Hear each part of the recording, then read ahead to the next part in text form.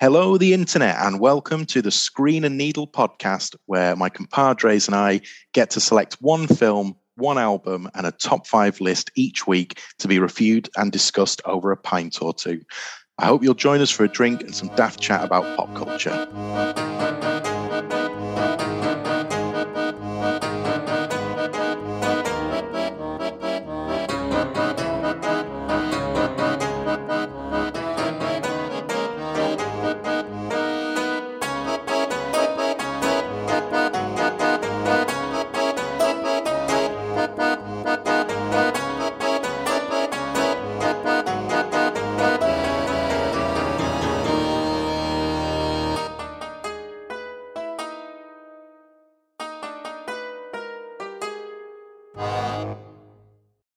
My name is Will Holden, and today I am joined by Mark Wall. How you doing, buddy? Yeah, good, mate. Good. Excellent. And I'm also joined by Andy Malbon. How are you, Chief? Yeah, hi, man. Yeah, I'm okay. Very good. We're also joined today by our special guest, Louis Smith. Hi, Louis. How's it going? Yeah, not bad. Not bad. Thank you. Wunderbar. We start, as always, with the film, and the film is your choice this week, Louis. It is The Vast of Night from 2019. It stars Sierra McCormack, Jake Horowitz, Bruce Davis, Gail Cronauer, and I'll give you the IMDb blurb as per usual. One night in New Mexico in the late 1950s, a switchboard operator and radio DJ discover a strange audio frequency which could change the future forever. This is WOTW Radio in Cayuga, New Mexico, and this is the news for the hour. What would you like to tell us about yourself? I don't know. Cool, aren't you like some big science girl? Tell me about science.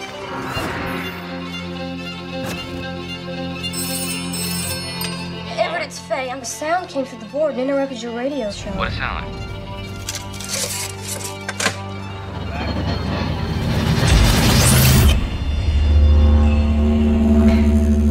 What's going on, Everett? Louis, tell us about your film. Science fiction film, isn't it? Well, Yep. set in the 50s. I thought it was pretty good. Yeah. Is that it? Did it come from did you just come across this film, watch it, and think it was ace, or was it something recommended to you, or how did you kind of come across it? I think I just found it on the internet. Well, as it's probably the least explicit film I've found on the internet in many months, but I enjoyed it anyway. No, I think I just found it on the internet, and I'm a sucker for science fiction of any type. And I think a review I read of it mentioned a long tracking shot, at which point I was like, that's my two favourite things. Sci-fi, long tracking shot, on board. That was it. So, and it happened to be, cheap to rent from Planet Bezos. So I did that. And here we are. I thought it was pretty good. Did everyone watch it? Yeah. Yeah, we did. Mark's quiet, so maybe not. Yeah, no, I watched it. I kind of enjoyed it. I didn't love it though. It's an interesting one to have picked, and I can completely see why it would have resonated with you and you would have enjoyed it. I did kind of enjoy it, but I feel like it's also kind of slight in many respects. Like not too much happens, and that's kind of what's good about it as well at the same time. But yeah, broadly speaking, I thought it was pretty all right. I kind of agree. I think it was really well executed. I think a lot of things about the film were really good that we could get into later, but I think it was kind of on a flawed premise a little bit. And that it's built as this sort of sci-fi mystery, but there's never any kind of red herrings or anything else presented as a possibility for the mystery. You have this mysterious sound that you immediately, because of all the references to, the sort of, it's like a nostalgic sci-fi, isn't it? Loads of references to Twilight Zone and, War of the Worlds and stuff like that. But you're never given any sort of suggestion that it might be anything else. So you kind of I was never really invested in the storyline. But then loads of it I really liked. I liked the feel of it. And yeah, the actual execution of it was really good. So yeah, enjoyable, but I have criticisms. I think for those reasons, I'm probably going a little bit hotter. I really liked a lot of the kind of direction and cinematography choices.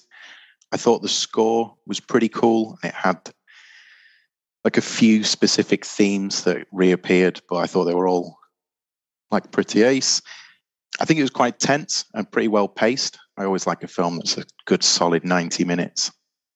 I didn't read anything about it before going in or watch any trailers or anything, so I didn't know what to expect. I think in retrospect, you're right, like the sci-fi themes are laid on pretty thick from early doors, but there was definitely a while where I thought it could be more like supernatural. It could lean into a horror vibe. Like I say, looking back, I think it's quite clearly leaning strongly into sci-fi, but things like Twilight Zone and stuff leaned into both horror and sci-fi.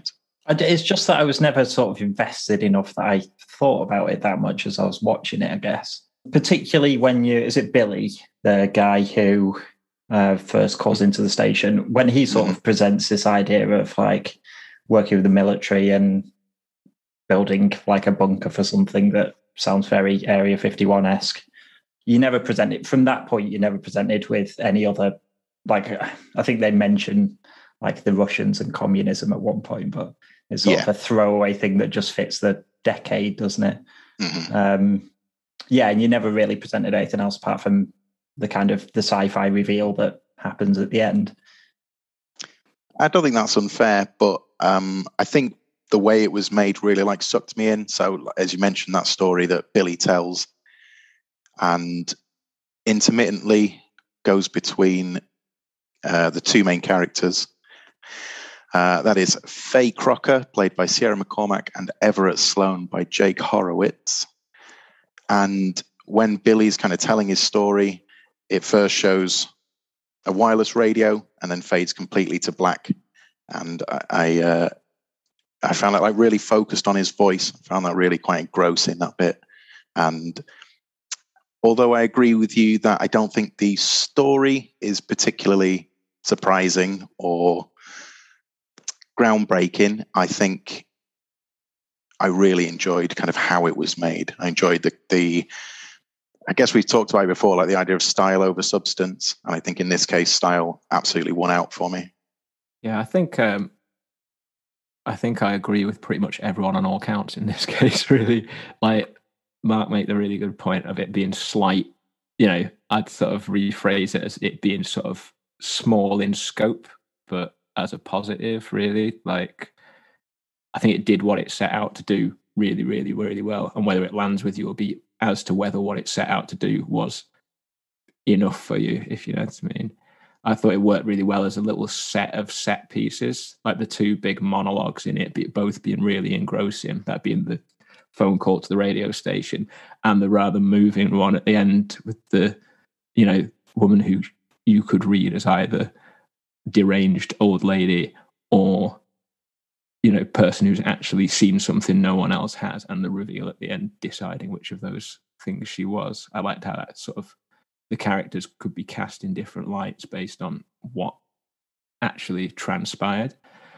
But apart from that, really, I just thought that I just really liked the relationship between the two main characters, the script between them. It had an early Rian Johnson vibe to it in a lot of ways, in the sort of how on the nose the script was, sort of as a period piece. Yeah, but yeah, I totally agree. It was. I don't think it ever pretended it was going to go anywhere but where it went at the end. And it was more following these two kids who want to escape somewhere, as they sort of, well, eventually kind of do. So it's interesting, isn't it? How it, like, as you said, with the dialogue between those two, which I agree was like both of those were pretty likable characters, but it throws you right into there. I found within the first 10 minutes, obviously, like, it's got this weird like contrast throughout the whole movie where there's all these like kinetic tracking like shots where the camera is following people and moving all over the place, and then that's contrasted with the bits where it just goes dead still and it's just a shot on a character's face and everything, which I quite liked. That mix really works. But yeah, I found in the first 10 minutes, and this is not a bad thing, but I was having to pay attention like big time just to work out, because their conversation is very naturalistic and it's very of its time as well. And obviously they've got like the Southern accents and all this. So there was just, for me, it was just like, okay, what is going on? What are they talking about? And then it does settle down.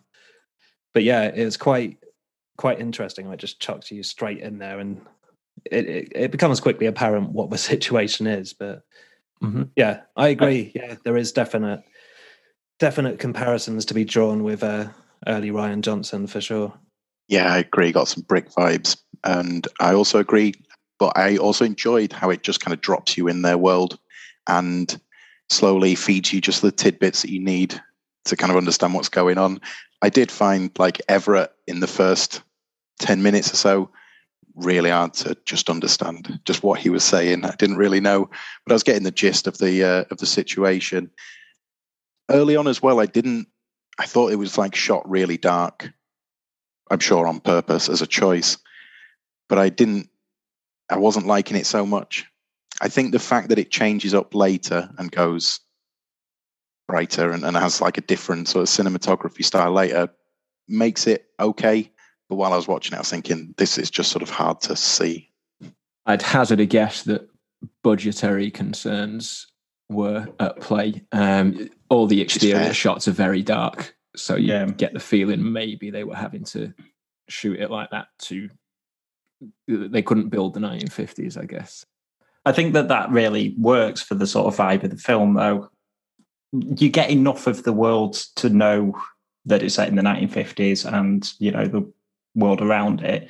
But a huge amount of the film is shot in quite like claustrophobic closed spaces. That's quite an important thing for the sort of feel of the film. I think whether that was a happy accident or not. It, I agree. Adds some meaning to sort of the plight of the characters, because there's loads of, without banging you over the head with it, there's a lot of just little nudges to the idea that these two people are trapped in this small town. Yeah. And both looking for a way out of it. So all the claustrophobic feel of the whole thing until the final shot or one of the final shots of the whole piece, where the camera pans up to the sky and the special effects budget is all used in 5 seconds and you finally see what's going on, and there is that release and escape there.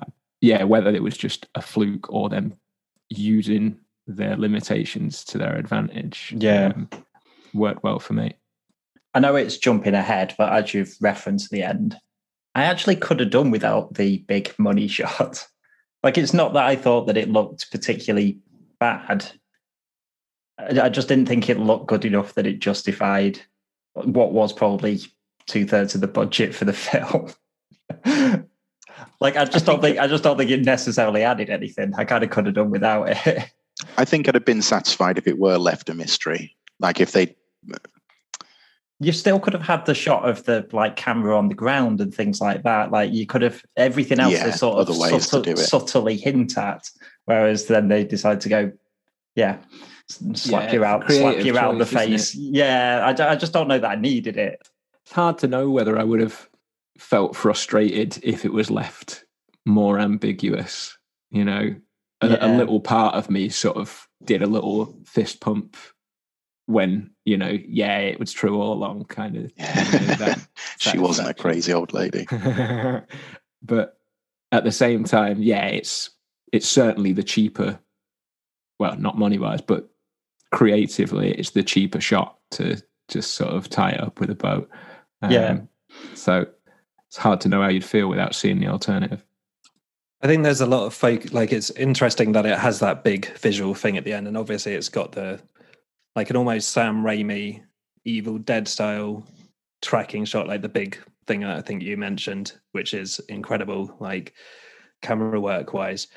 But for all that stuff, that kind of feels in there because it's a visual medium and he wants to make use of it. But there's a massive focus on sound and dialogue. And I was wondering whether there's anything more connected to sound that I somehow missed, because everything in the movie almost the telephone stuff, the radio, the horn, the tape machine, people ringing in, everything is focused around the sound. And at points, the screen literally blacks out, almost to the point where you're has something gone wrong? Like, is this intentional? Which obviously was, of course. But yeah, I just wondered, all that focus on the sound and just listening. Is there anything I've missed there, or is it just pretty much just trying to make you listen, I guess? As in, are there Easter eggs to be found somewhere? Yeah, just like a puzzle to solve or something. Yeah, exactly. Is there anything he's trying to say with that at all? Possibly. That's how he gets his rewatches, isn't it? I got the impression like it was a film full of those kind of like little tidbits. I was just, might get on a second viewing, but I can't say I picked up on anything. There's some obvious references in there as well, like references to other things. You know, the radio station is WOTW. What were the words? I presume I didn't spot that one. Me neither. Good work. There's a huge neon sign shot of the outside of the radio station. I'm presuming that's a reference to it, right? Yeah. Well, I didn't spot that, but Natch. I bet there's loads. It seems the sort of film that's going to be rife with that kind of stuff, and there are loads of little throwaway things in there that you feel like, if you paid more attention, like what's with, there's the guy they mentioned loads in the first half hour who's gone to fix something at the school and someone else didn't turn. You know, there's just funny little, I forgot about that. Real nothing bits of plot stuff, and whether it's just a little bit of world building just to sink you into the environment, or whether there are some little puzzles to be solved. Who knows? Either way, I think it worked for me. Like the running story about the squirrel chewing the power cable, and then it becomes something like a possum, or like the animal changes, and just that little kind of world building, as you say. I'd forgotten about that bit, but thinking back on it now, I mean, that's almost like a really nice nudge towards how stories spin from nothing, you know, and these kids who think they're chasing a UFO, and could it just be a weather balloon? You know, so you feel like maybe that's the little red herrings. It's just trying to seed the idea that this could just be nothing. This could be childish foolishness. And like you guys said, maybe it'd leave a bit more of a lasting taste if they didn't give you the big reveal at the end, and if you were left to, like you were saying, the shot of the camera on the ground would suffice, and then they've gone somewhere, but you're not 100% sure, were they, abducted by someone less extraterrestrial and more insidious. I guess I just would have liked a little red herring here or there. I've come in with all the negatives, and actually, there's loads of positives about it as well. I thought both of the two main people were excellent. Like the sort of chemistry between them. Like I really like that early scene where she's got the tape recorder and they're going around basically interviewing people in the cars. It's a great way to set the scene and set your world, and also learn a little bit about the characters, and the writing's really good in that. The banter between them is good. I mean, in the opening, I don't know, maybe 10 or 12 minutes, I don't think there's any period where nobody's talking. There's so much script written, and I think it's all really good. It's got a kind of cool rhythm to it, and I mean, I can't say I'd genuinely absorbed it all because it was so fast, but you get the gist of what they're talking about. Yeah, probably my favorite scene was the complete counterbalance to that, where it's the Mabel Blanche monologue, where it's just a still shot focused on her face, where she tells a story for 5 minutes. That scene was really engrossing. Yeah, I thought it painted a picture brilliantly, that scene, and without it, the film would have been very, very light. I think it came a bit out of nowhere, that monologue, and really just put a big splodge of emotion onto the whole thing. Yeah, I think without it, that the film would have been on the fail list, I think. Yeah, I definitely brought the emotional core. I think that scene, it turns out, actually really, really slowly zooms in on her face. And I only noticed when I was skipping back through to find a specific bit. And on the preview window, you can like see it stepping in. And I watched it again, and it's just incredibly slow zoom on her face. But as you say, in contrast to like how snappy it is, I think it really works. Also, sticking with the things that I think were really positive about this film, there are loads of different sort of types of shots. Some that are quite anachronistic of the era, like there's a scene when Faye is running, and it's basically shot through the sort of spaceship TV, old TV thing. And it's always just different still shots of her like running at camera, and then a different still shot of it running across camera. And they're sort of quite old-fashioned filming techniques, as you mentioned earlier, like compared to the tracking shot and the soundtrack that goes over that gave me some kind of Planet of the Apes vibes. And I just think the contrast and the variety is ace, and I really enjoyed it. Yeah, I really like the moments after there's the long tracking shot that runs right the way through the town, through the basketball game and all this kind of stuff. And it's followed up by about 15 seconds of really quick jump cuts as jacks are plugged in and out of the TT patch bay and all that kind of, quick tracking shots of vintage analog gear is pretty cool. Yeah, I'm not going to lie to you. This film does get an extra star for geekness from me. Due to I knew it would. Real I can see a lot of Everett in you.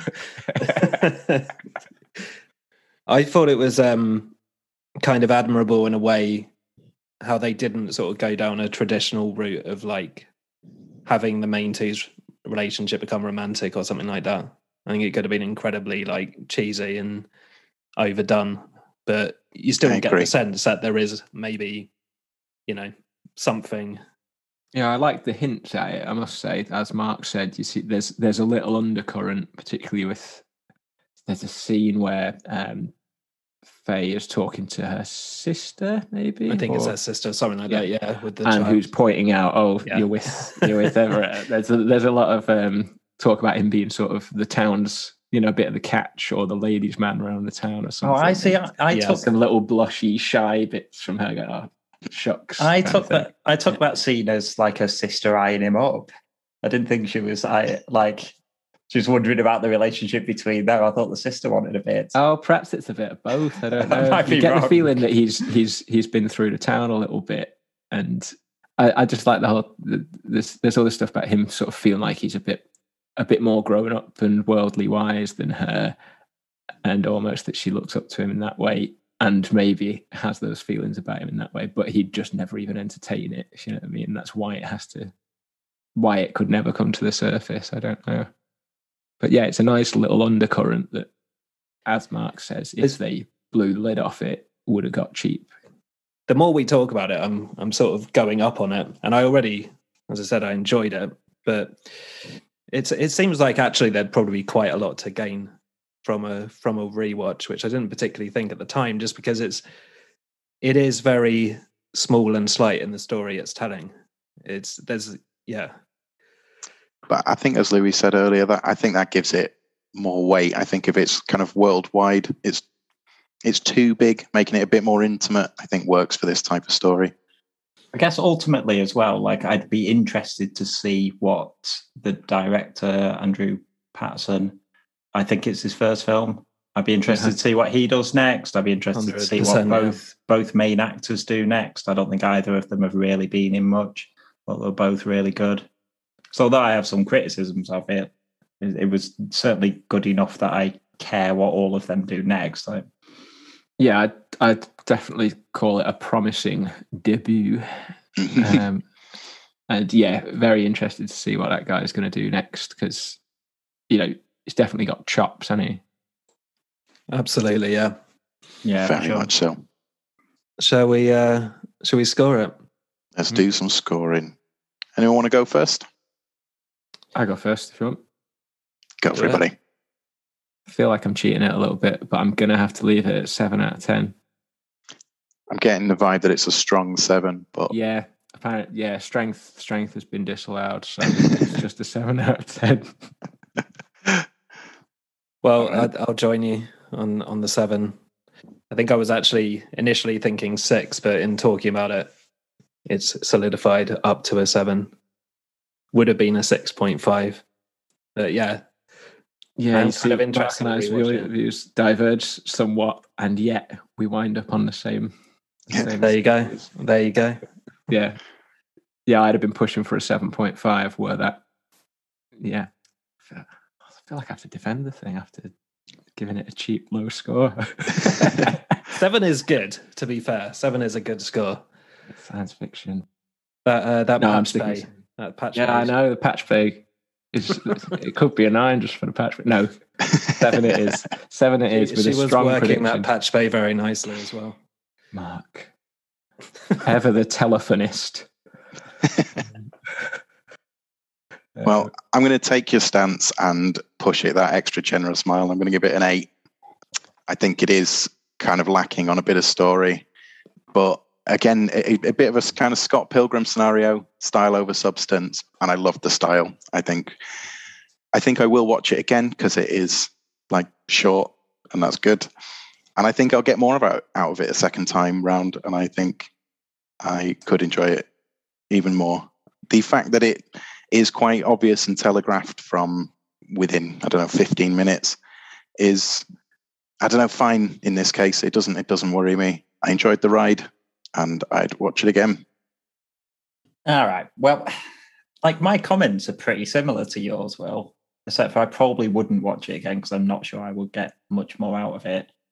I'm sort of excited to see what everyone does next because there's tons of positives, but I'm going to go with a 6 because ultimately I didn't really care about the plot. Like if I'd turned it off with 10 minutes to go, I don't think it would have, like obviously I wouldn't do that, but I don't think it would have bothered me that much, not knowing what happened. I just would have guessed. Yeah, I just wasn't invested enough. And yeah, all the positives that you said, agree with them, but I feel like 7s and 8s are, I don't know, a bit generous. Mark's always capped in negative, so it might as well be me for once. That's it. I'm playing to type. Yeah. All right. With that said and done, should we move on to your album pick? That is Wish Phil by Catherine Wheel from 2009. It has 9 songs. It is 40 minutes and 18 seconds long.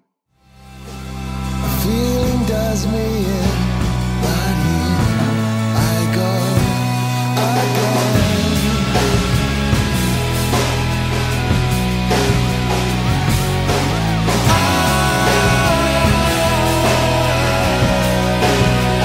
I like gasoline.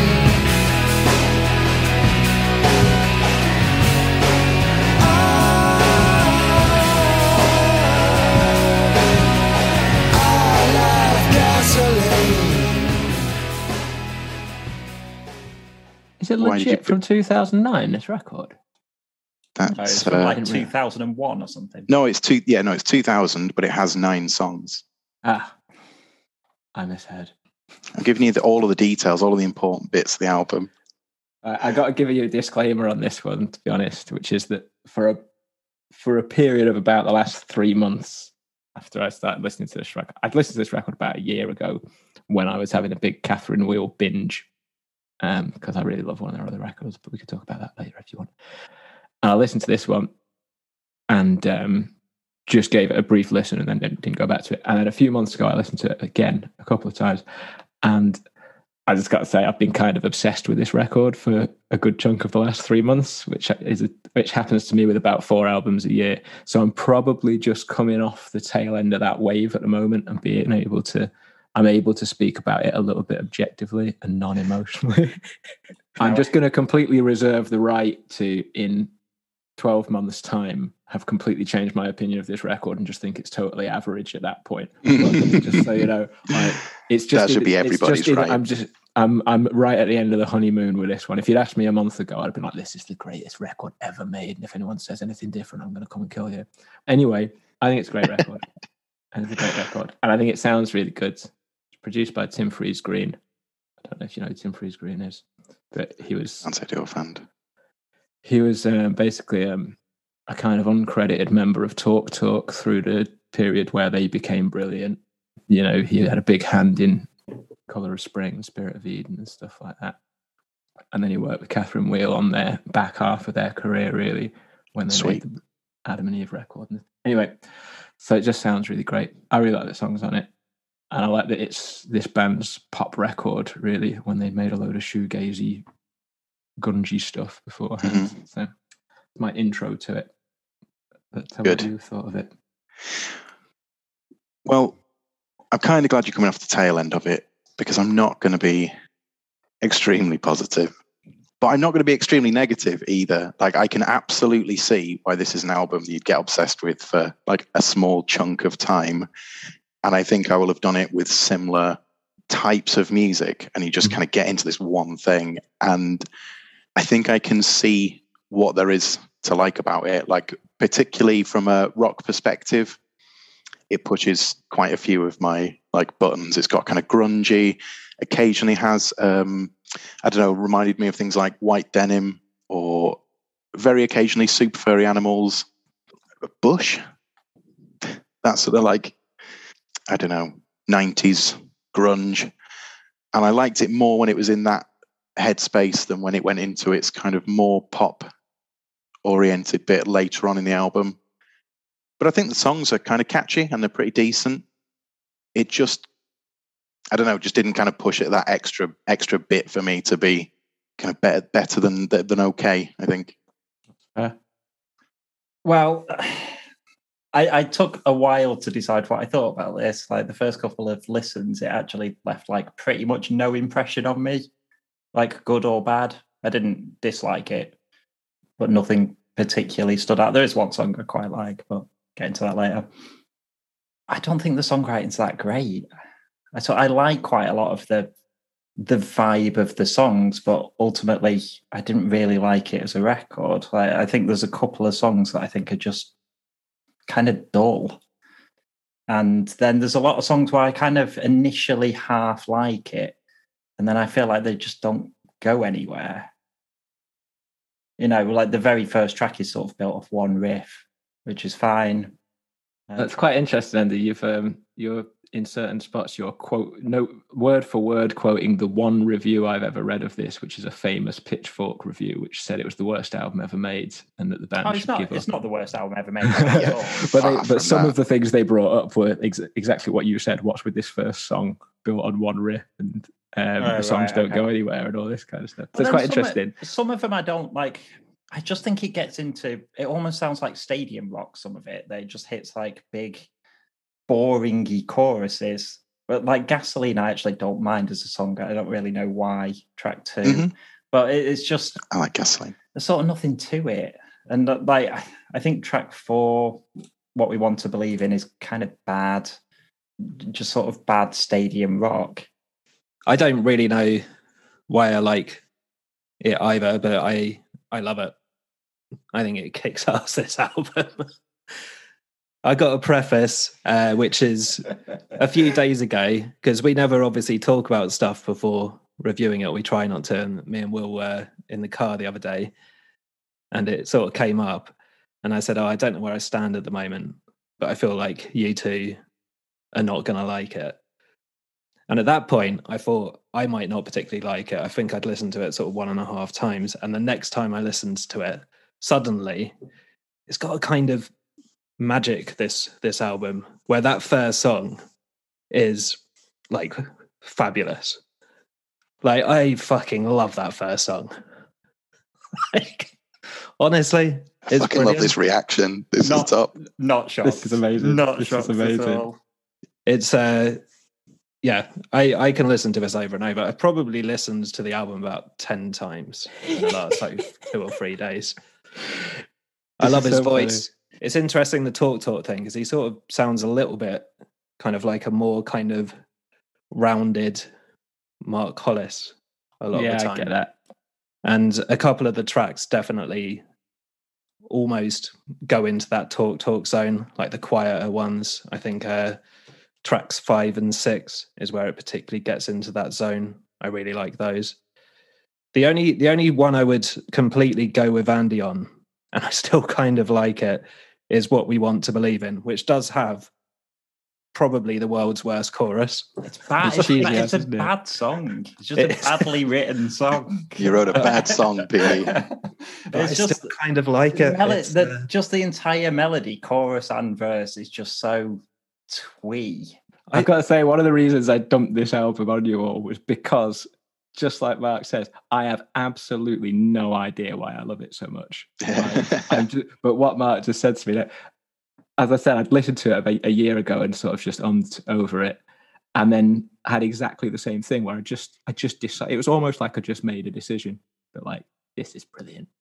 I like this one. I sort of get that. Like, it just kicks ass. Like I say, like Gasoline, I like as a song, and I really don't know why I like it, because I think that chorus is really bad. I don't know why I like that song, but I know, like, on paper, the whole thing's pretty bad, isn't it? You've obviously it hasn't worked its magic on you somehow. maybe not yet. Maybe, like, maybe I should have given it 10 listens. We had about 6. But yeah, I mean, you're right. Like, you're all right that what we want to believe in is like such a like overly cheesy chorus. Somehow I just get behind it. It's got a little bit of Murray Lightburn syndrome, that like the guy can just get away with saying things that I wouldn't accept from other people somehow. Plus, I mean, there are some great lyrics on the record. What We Want to Believe In has a great lyric where he says she preferred herself to me, which I just think is a really lovely idea of, you know, a bad relationship. All of that song has got some brilliant lyrics in it. It's really interesting seeing how divisive what feels like a dead inconsequential record. Like, you should just be able to go, you know, it's a bit neither here nor there. That, like, I don't think I've spoken to anyone that's heard this record that just thinks it's all right.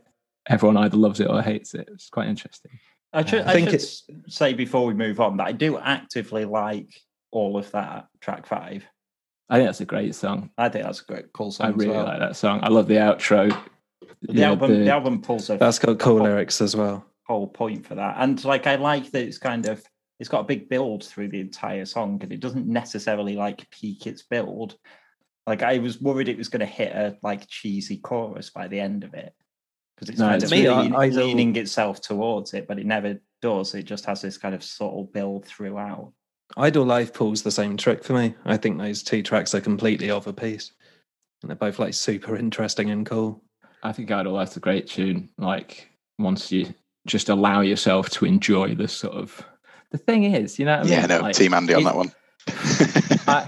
Personally, I don't find that song any more like Dodge cheese than Cuts Off Dogman Star, you know what I mean? Which people will defend to the grave. Yep. Like, listen to that and listen to, like, The Power off Dogman Star, that people go, it's like one of the greatest records ever made, which is a great record, but it's got a load of proper cheese crap choruses on it, but they're just right for the record sometimes. Do you know what I mean? I think it pulls a neat trick with repetition, because usually repetition quite annoys me. And a couple of mentions there of the first song just being the same riff, and it's just well repetitive. I mean, that's kind of what I loved about it, but it still has a couple of kind of neat little tricks. I love when it does the rising chord build, kick in again, and his, like, great voice just doing the a cappella line. Yeah, I didn't even consider that, but you're completely on the money with the Murray Lightburn charm. He doesn't sound anything like Murray, but he's got a way with singing and words which has that immediate charm. It's almost like that fused with, like, the spirit of Copper Blue by Sugar for me. Yeah, it's just kind of straight big arena rock with trying to imbue a little bit of smarts into it here and there. That's what that record feels like to me. And I suppose whether that falls flat or not. I mean, maybe it's a case of not having those kind of shared touchstones. Because I don't, you know, I heard a couple of similarities to things, but I wouldn't compare them to them in a kind of quality stakes. I think, unlike Andy, like, some of the basic rock tenements have pushed more buttons for me, and I enjoyed those bits a bit more. But as you say, you're kind of listing off kind of names and bands that I don't know, and I wonder if that is lessening my appeal. Did you not just like the production of it in general? Because Louis mentioned the sound, and I have to agree. I think it sounds brilliant. Yeah, I was thinking about that because I kind of agree. Yeah, I think the production is really good. Like things like the I'm gonna keep referencing all of that because it's the song that I like the most. But like the bass sounds great on that, and there's loads of like additional instrumentation that's added in all the time.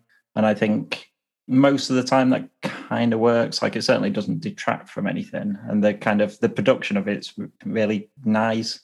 It's the songwriting that I have an issue with. That's fair enough. It's not the production of the album or the the addition. I guess it depends whether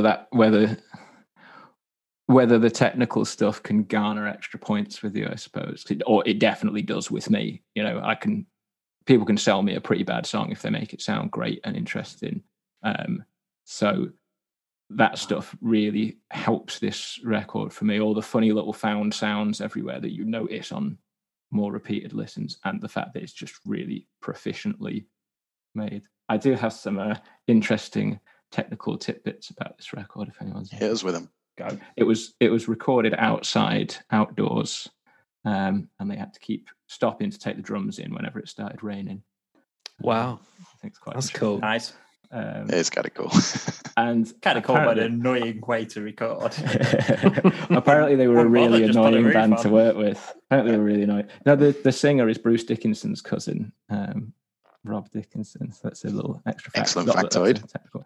But apparently, they were very fussy to work with, and they made the record in America, but there was some bits where they wanted some amp hum, like in silent bits of the tunes or just in the background or whatever.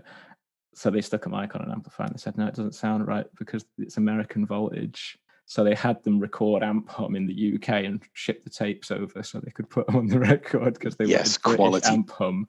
Quality British voltage.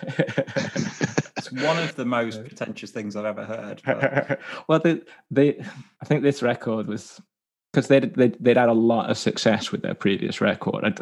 At some point, it's beyond the scope of this meeting. But I'd be interested to hear you guys' views on the album before it. What's the album? It's called Adam and Eve, and it's known as their legit classic masterpiece record. Which is why I didn't put that one up because I think it would have broken my heart a bit too much to hear you tear it to pieces. But they were sort of, I think they had a bit of carte blanche to do whatever they wanted because Adam and Eve had been a massive hit and was really, really well thought of. So they were able to do all this daft stuff. Personally, I think that 2 points about that. A, I came into this record wanting to like it because I love the one before it so much. So that probably explains my soft view on it. But also, I think Andy in particular, that record, the earlier record, would probably be something you'd like a lot more. It's a much more in-depth kind of definitely less cheesy, less repetitive, stadium-y record.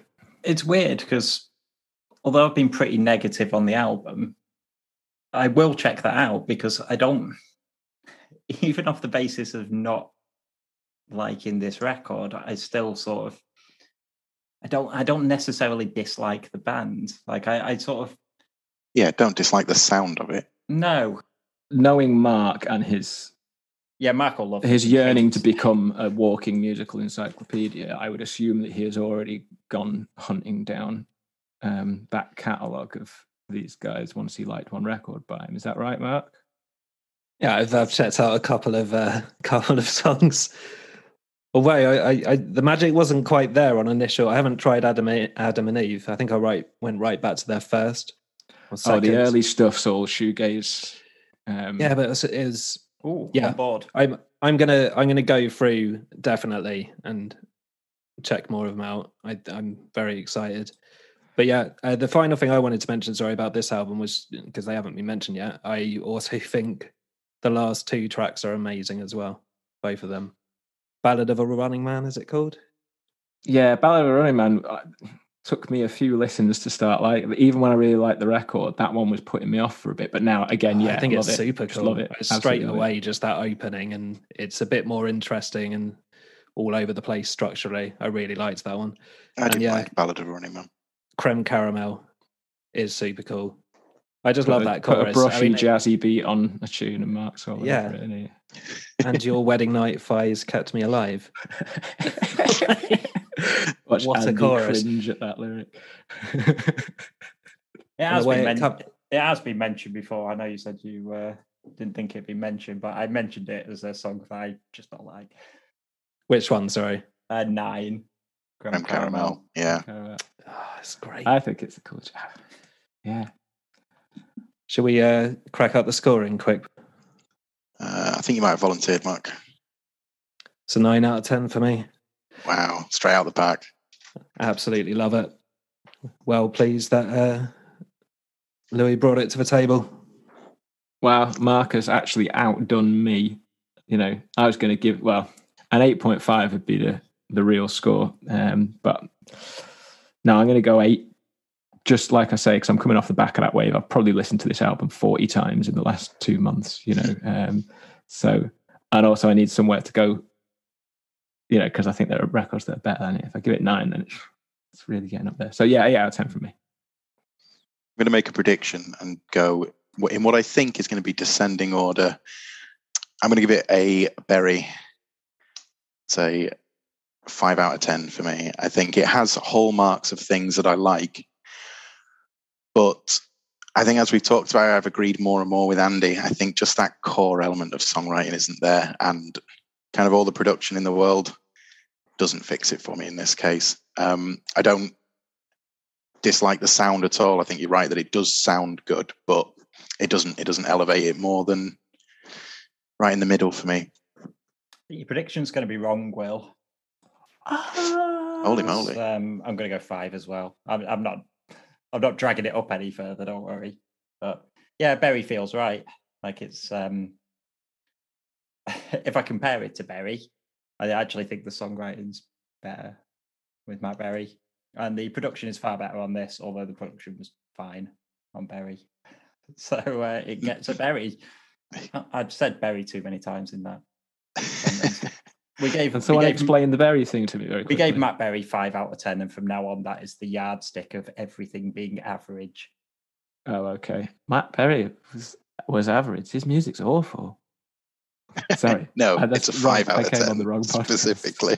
Yeah, Did it's 5 out everyone of give 10. him a 5 out of 10? And also, I've listened to a bit of Berry, and the one we reviewed, I think, is the worst.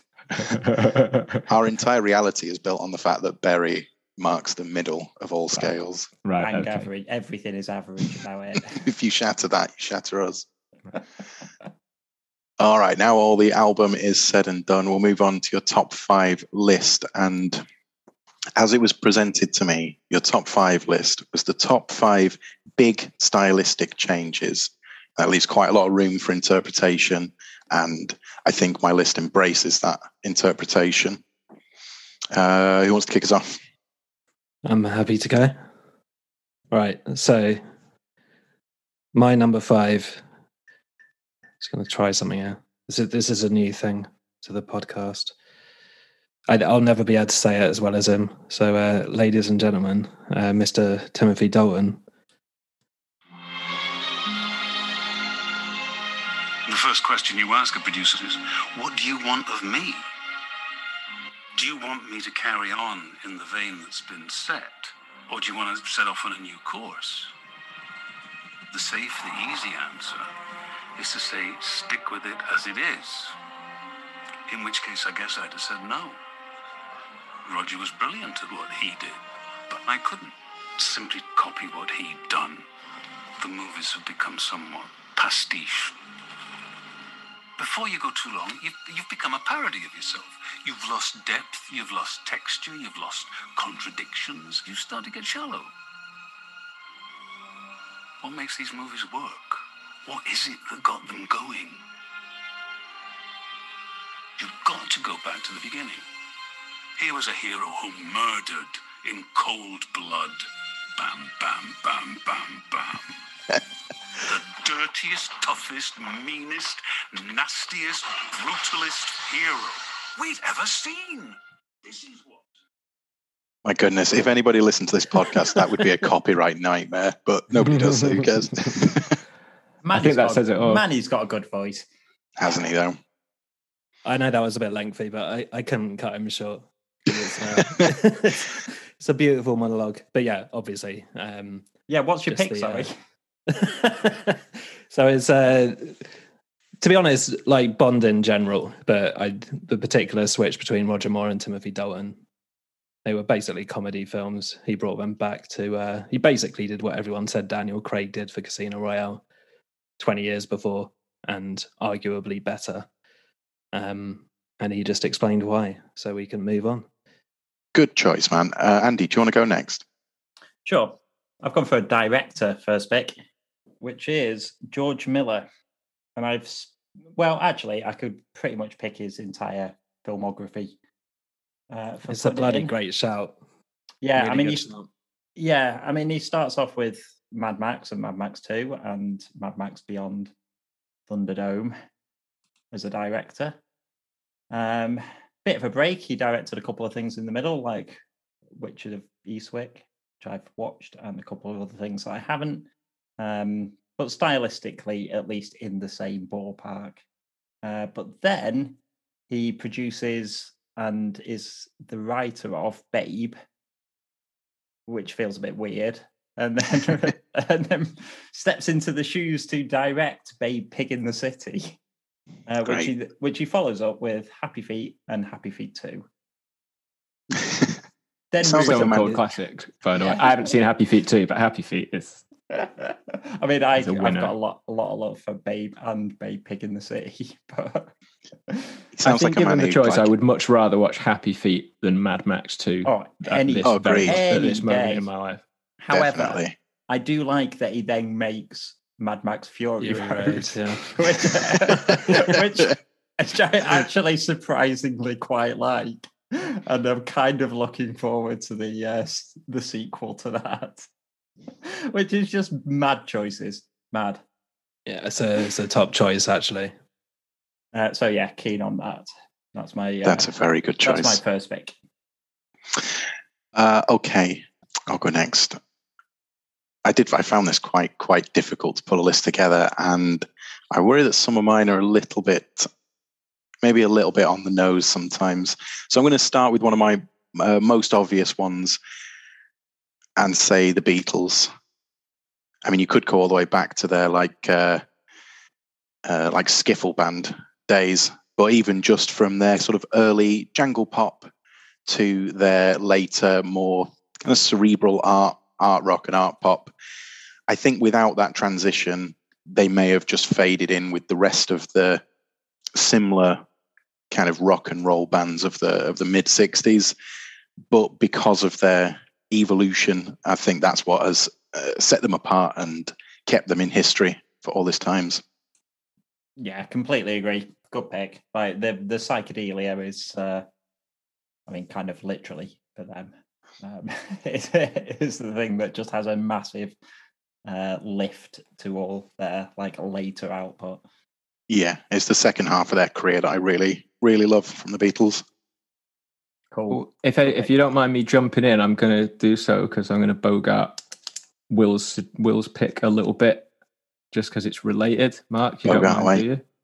Cool. Because I was going to say my number 5, kind of off track. You've been going some pretty wide view things. One of my big favorite stylistic changes is that bit in A Day in the Life when it goes woke up, got out of bed, where it just completely cuts to the other track. There you go, little small one as mine, because it's, and in a way, it microcosmically sums up what you've just said. For A levels.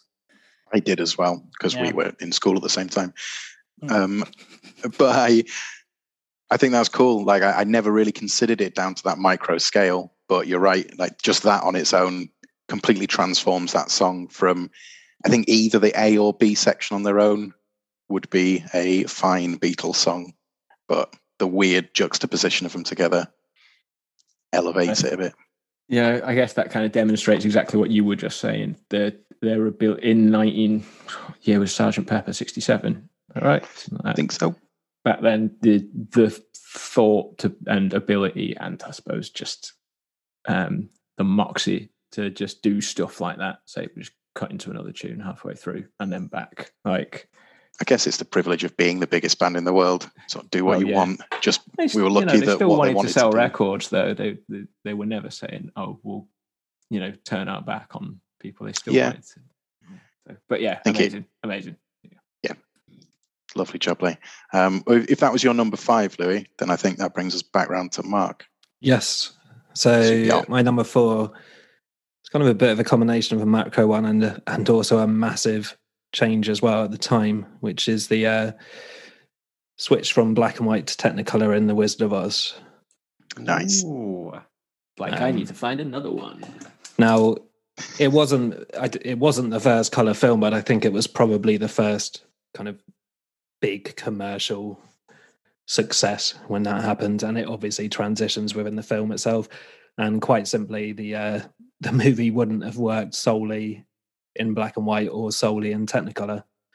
So that stylistic switch works a treat. And just color coming in general is pretty huge, I guess. Yeah, good pick. Yeah, absolutely. No, it's a quality pick. Sorry, Andy, you go ahead, bud. My next pick is one that I regretted not mentioning last week. So my next pick is Wes Borland with Crystal Machete, which is an album I like quite a lot.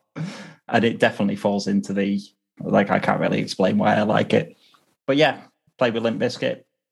I really like him as a person. When you're playing a sort of shitty rap rock thing and everybody is dressed in a certain way and you're the one who says, like, I don't have any guitar kind of space to do anything creative, so I'm just going to come with weird makeup and weird outfits and treat it as a performance piece. I like that anyway, but I like that he made a solo album which is kind of, like a sort of post-rock electronic album.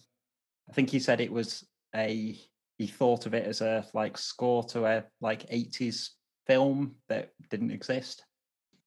And it's just super cool. It's working for me as a description. It's actually all right. Yeah, I really like it. Crystal Machete, it's called. Genuinely really like it. The only Wes Borland stuff I know of is that Big Dumb Face that he brought out while he was in Limp Bizkit. Did you ever hear that? No. It's like it's like the worst Mr. Bungle ripoff ever. Called Duke Lion Fights the Terror, and his band was called Big Dumb Face. It's a great name.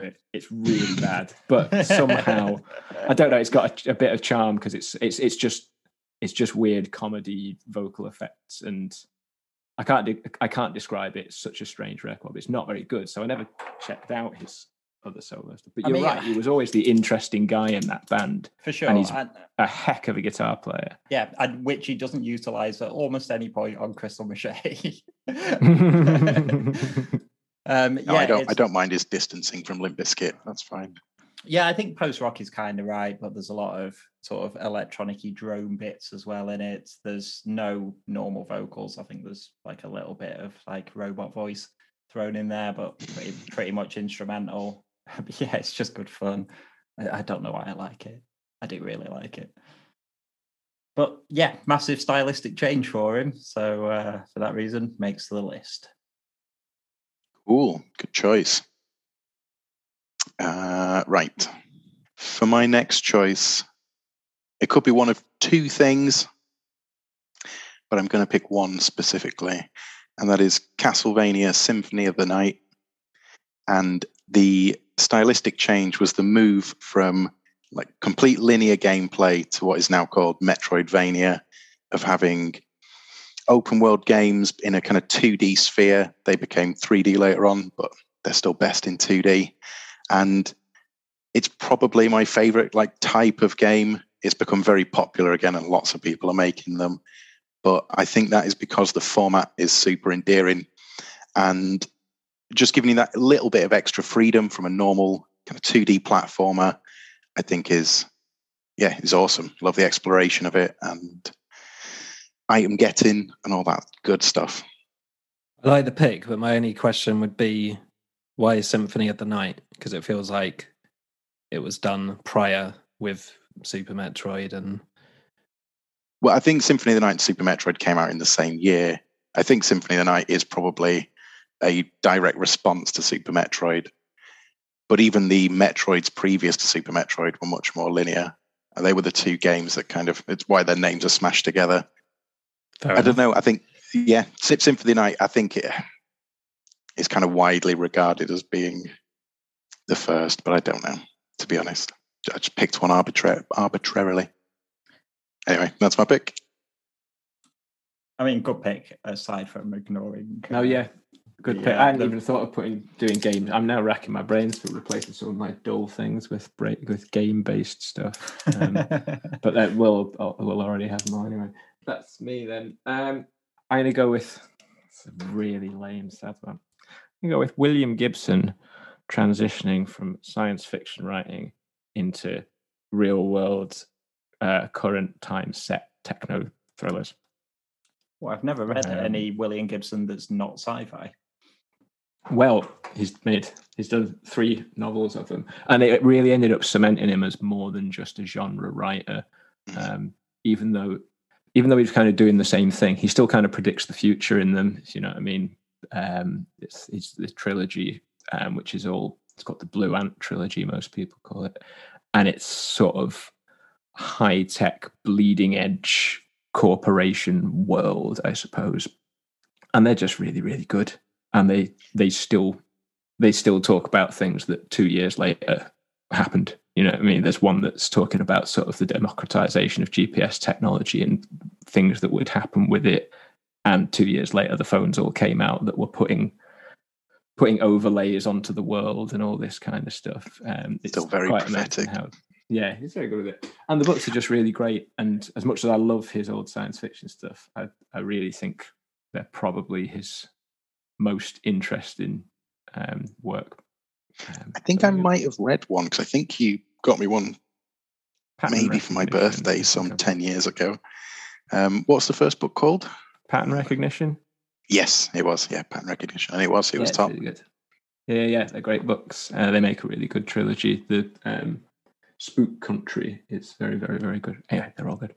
Gibson's surprisingly good at being like very predictive of major future technological things. Did anyone ever see that TV program called Wild Palms? No. It's weird. It came out after, it was someone trying to do a sort of Twin Peaksy vibe rip-off thing. Can't remember who directed it. I only managed to watch about half of it because it's got all the bad stuff about David Lynch and not really any of the good stuff. But William Gibson does a cameo in it, and he turns up and plays himself. And it's at some party of rich people in California. Someone says, "This is William Gibson. He coined the term cyberspace," and he goes, "And the world won't let me forget it." I don't know why it's really funny. 10 out of 10, worth it just for that. Yeah, good stuff. Well, after all of that, my number 3 is a massive letdown, I'm afraid. And it's just Fleetwood Mac.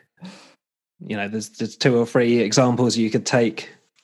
They started off as a very, very straight blues band. And then they went into sort of 70s soft rock. And then they went into full-on commercial pop music. And they do all of them really, really well. Agreed. which is the remarkable thing, really. I think it's all well and good having stylistic changes, but actually, I mean, obviously, he may come up, but like someone like Bowie, well, that's the thing. Someone like Bowie did it a lot, and many would argue that he wasn't always successful. He took those leaps and he didn't always nail them. I think Fleetwood Mac very much did, you know, wherever they go. But there's huge stylistic changes. If you listen to Rumours and then go back and listen to Peter Green's Fleetwood Mac, you wouldn't think it's the same band at all. Yeah, massive. So if you're talking big stylistic changes, they're absolutely all over it. So I couldn't leave them out. Yeah, no, fair play. I think it's a really good choice. My I think Rumours represents like my period of Fleetwood Mac. Rumours, they're sort of the albums around it that I would absolutely stick to. But I think you're right. I think they're really good in all of their like guises. Cool. Andy. Number 3, I've gone with Donald Glover / Childish Gambino. Awaken My Love. I like the album quite a bit. It's not doing anything particularly new. I really like Donald Glover anyway. I think he's like outstandingly creative. You know, I think he's a good actor. His stand-up's good. His series Atlanta is one of my favorite, most recent series. But yeah, his music career is basically based around him being like his hip hop, like he's a rapper.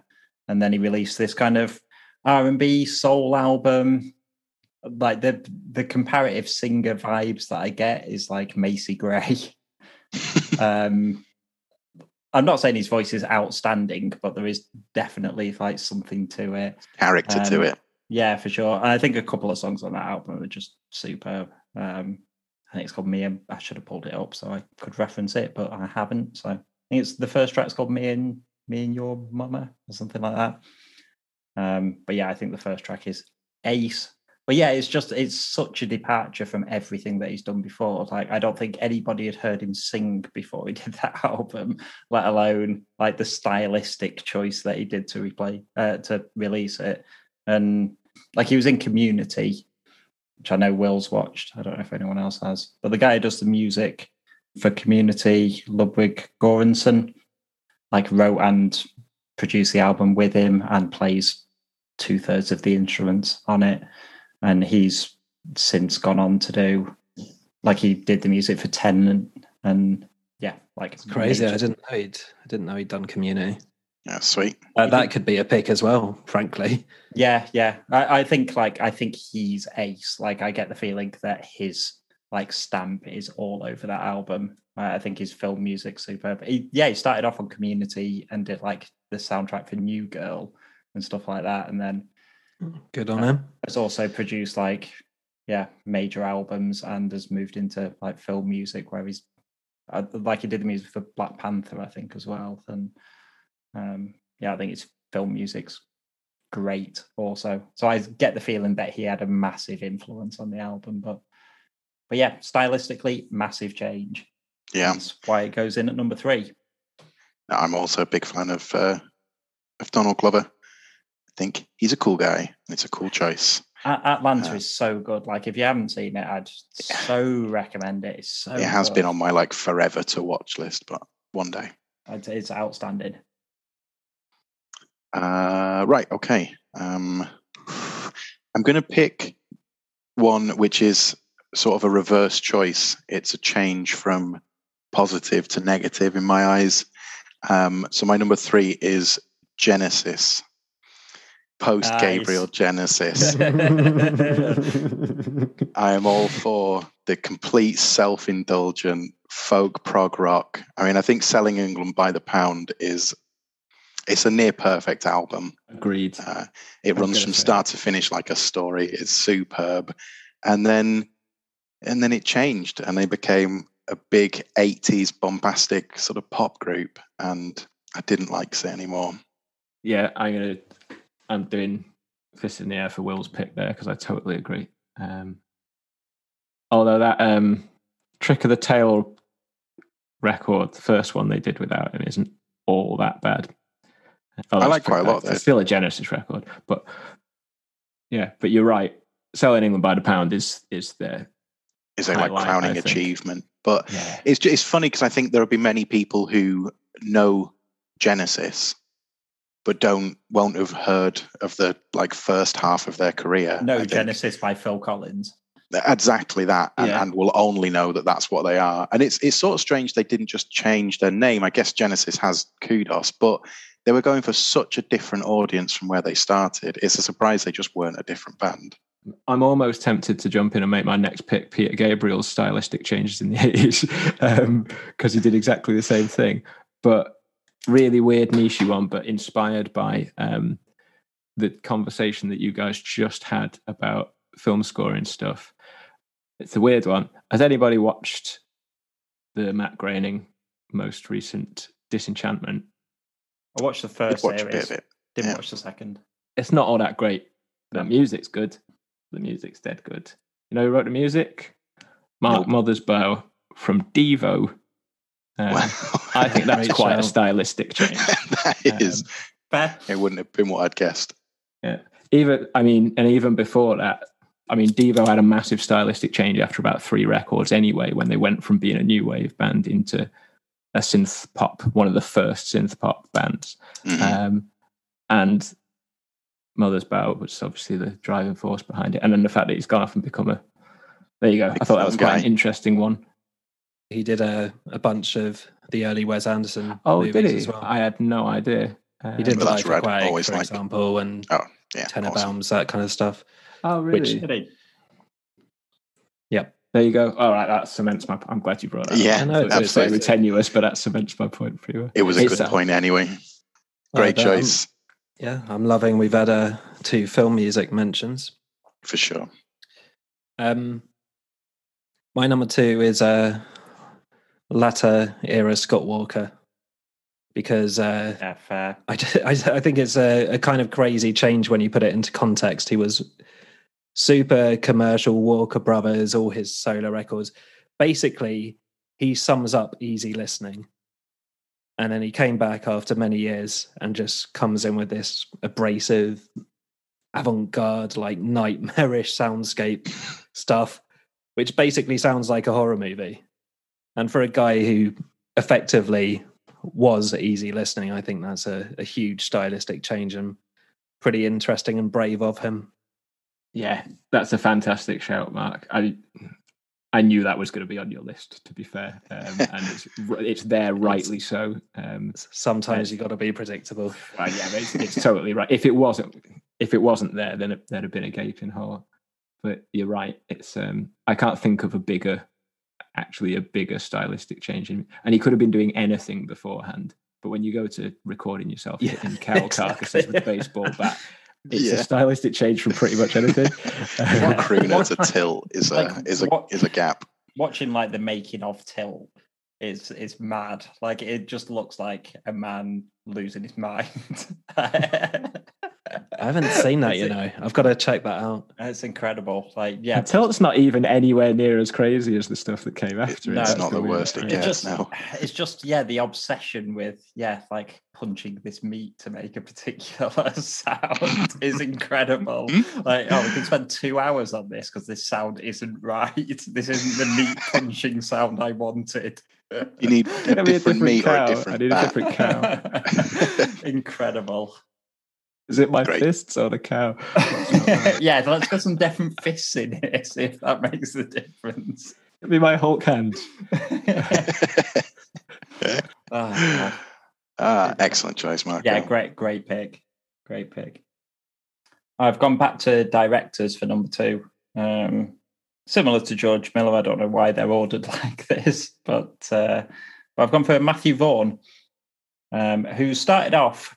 He was a producer on Lock, Stock, and Snatch and Mean Machine, and then he went and made Layer Cake, which I think is probably the best for me of those like little glut of British gangster films. But it's like he got an education in something and then made the best version of it, and then decided never to do that again. Like immediately went and made Stardust.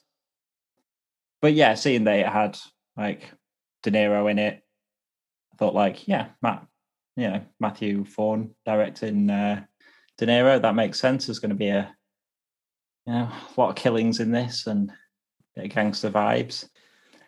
Not exactly. And then also from that, he seems to exclusively make like kind of comic book adaptations, but kind of cheesy, slightly funny comic book adaptations. He did like Kick-Ass, and then he did like, what's it called? The Kingsman. Did he do Kingsman as well? Yeah, which I actually don't mind either. I just think it is weird to build your career up in one particular area and then just to not bother with that for the rest of your career. Okay, so I think, is that my number 2? For my number 2, I'm going to go for an album to satisfy Andy's need. And it's going to be Anatomy of by Between the Buried and Me, who in their traditional guise are a somewhat heavy prog metal band. But the Anatomy of is them covering their inspirations. And although some of them are a bit on the nose, most of them are not your usual metal fare, and they play them. They don't try and put a metal spin on them. They're like genuine covers of the original songs. There are things like Bicycle by Queen. Otherwise, my memory is deserting me now. But yeah, it's from a band who have quite a genre based style and is quite abrasive. They do some surprisingly kind of sweeping pop versions or original kind of cover versions of the songs that have inspired them. And I think it's cool. That's my number 2. That's a sound pick, Will. It's hard to know much about it, but I'm actually going to go and listen to it because it sounds like something I want to hear. Cool. Undernard, I was going to do one that was just sort of like something I like, but I think instead I'm going to go something else. I go with Paul Simon releasing Graceland, incorporating lots of African music into his style for the first time. Kind of wish he'd released the album after it first released Rhythm of the Saints, which is the real embracing of all that, but the stylistic change came with Graceland. If you back to back listen to the album before it, Hearts and Bones, and then Graceland, it really hammers home what a big change it is, and the sort of impact it had on mainstream music at that time as well. Sort of opening it up and bringing that music to the attention of the mainstream in lots of ways, I think is a big stylistic change that caused big stylistic changes over time. Completely on board with you there, buddy. Agreed. Good pick.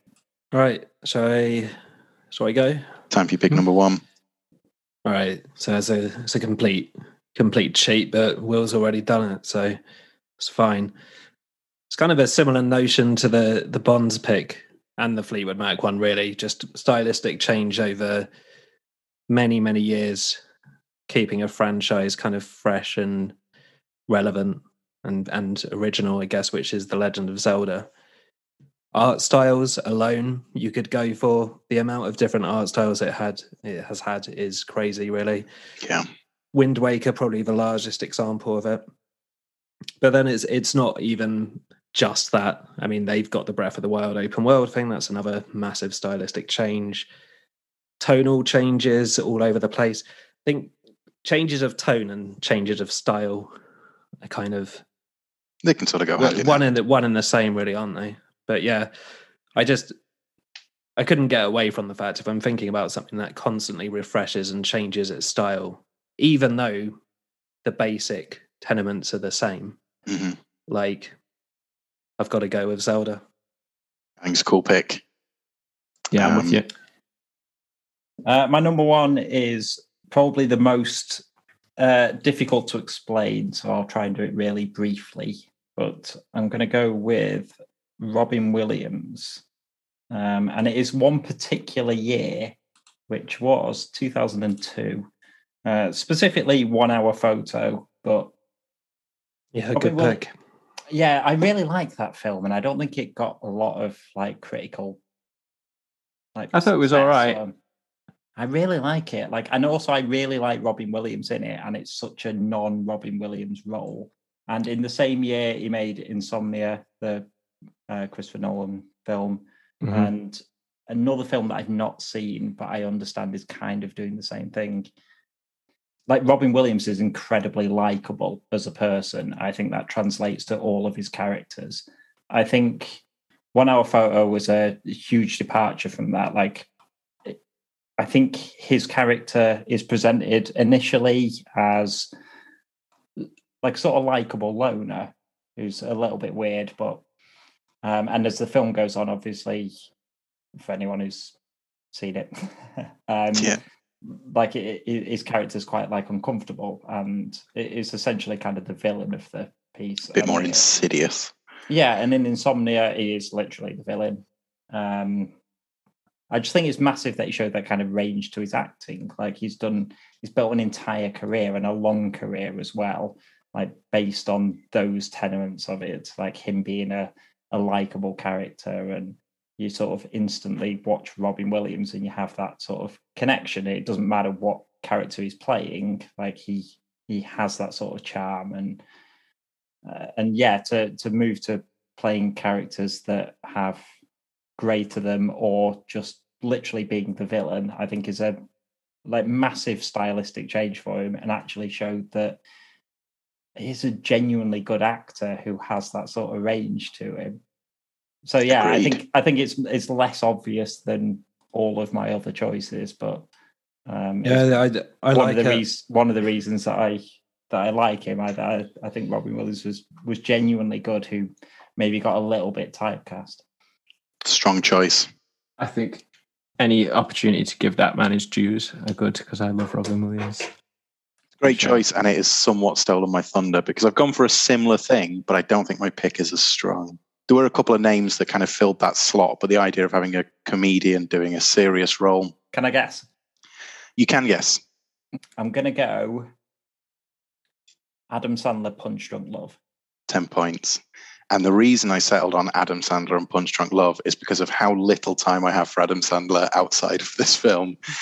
But to his credit, I think he delivers a performance sort of worthy of the film that he's in. I think he is good in it. It's not a good film despite him being in it. It kind of makes me wish he'd have done that a bit more often in his career. But to be frank, it's not like I'm jonesing after top quality Sandler. He's really good in Uncut Gems as well. I haven't seen that one, but that I'd recommend it. Thought the same kind of thing. Thought it was really good. But yeah, Punch Drunk Love. John Bryan as well does the music, and I love the soundtrack to Punch Drunk Love. But your Robin Williams speech kind of, I don't know, it was kind of stronger. So. I'm backing you up, buddy. I really like Punch Drunk Love. Yeah, I think it's a really good film. It is a really good film, and as I say, I think he is good in it. So fair play to him. Music one for me to finish up, which is Talk Talk, released in Spirit of Eden, which is sort of the culmination of a massive stylistic change. I can't think of an earlier example of a band being huge chart-topping, carte blanche, given a blank check for a record and coming back and making something so unmarketable and deliberately just saying, we're not going to make your pop records. And they make an hour of sort of very ambient textural stuff. I mean, whether you like the record or not, I happen to love it. It sort of definitely was a bit huge of departure. Yeah, and a bit of probably a watershed moment in that 1980s, loads of money being thrown at bands kind of thing, because lots of money was lost on it, big legal battles and all this kind of stuff. And Mark Hollis just continued to go off and went further into all that kind of music. I just think it's really cool, and sort of invented a whole genre really at that point of all that post-rocky stuff I don't think would really exist without that album. Yeah. So yeah, that's my ace. My last one. Yeah, I had you banked for that one. So I was considering it as well, but I strongly thought you might go for it. Yeah, rightly so, absolutely. It's funny because I feel like the example of Radiohead and Kid A is always the one that's cited as that kind of commercial to avant-garde leap. And yeah, they did it years before and more so, to be honest. I think so. I think it's a bigger change, if nothing else. I think it is. Yeah, absolutely. Tok Tok were far more a chart band. They were. They did 80s pop, basically, didn't they? Their first couple of records could be Duran Duran records. Yeah, you hear a bit of a change in Colour of Spring, which is a brilliant record too. And then Spirit of Eden is way more further from centre than Kid A, I would say. I think that's a very strong number one. I think that wraps up our chat for the evening. So next week are going to be my choices. My film is going to be the newly released Black Widow film. I think because we've not necessarily done one in a while, is going to be one that I think I might have to defend a little bit. It's called And the Battle Begun by RX Bandits. And my top 5 list could be a tricky one, but it is going to be the top 5 songs that are made by their build. Right, well, with that said, that's all from us at Screen and Needle. Join us next week. We'll speak about another film, another album, and another top 5 list. Bye-bye.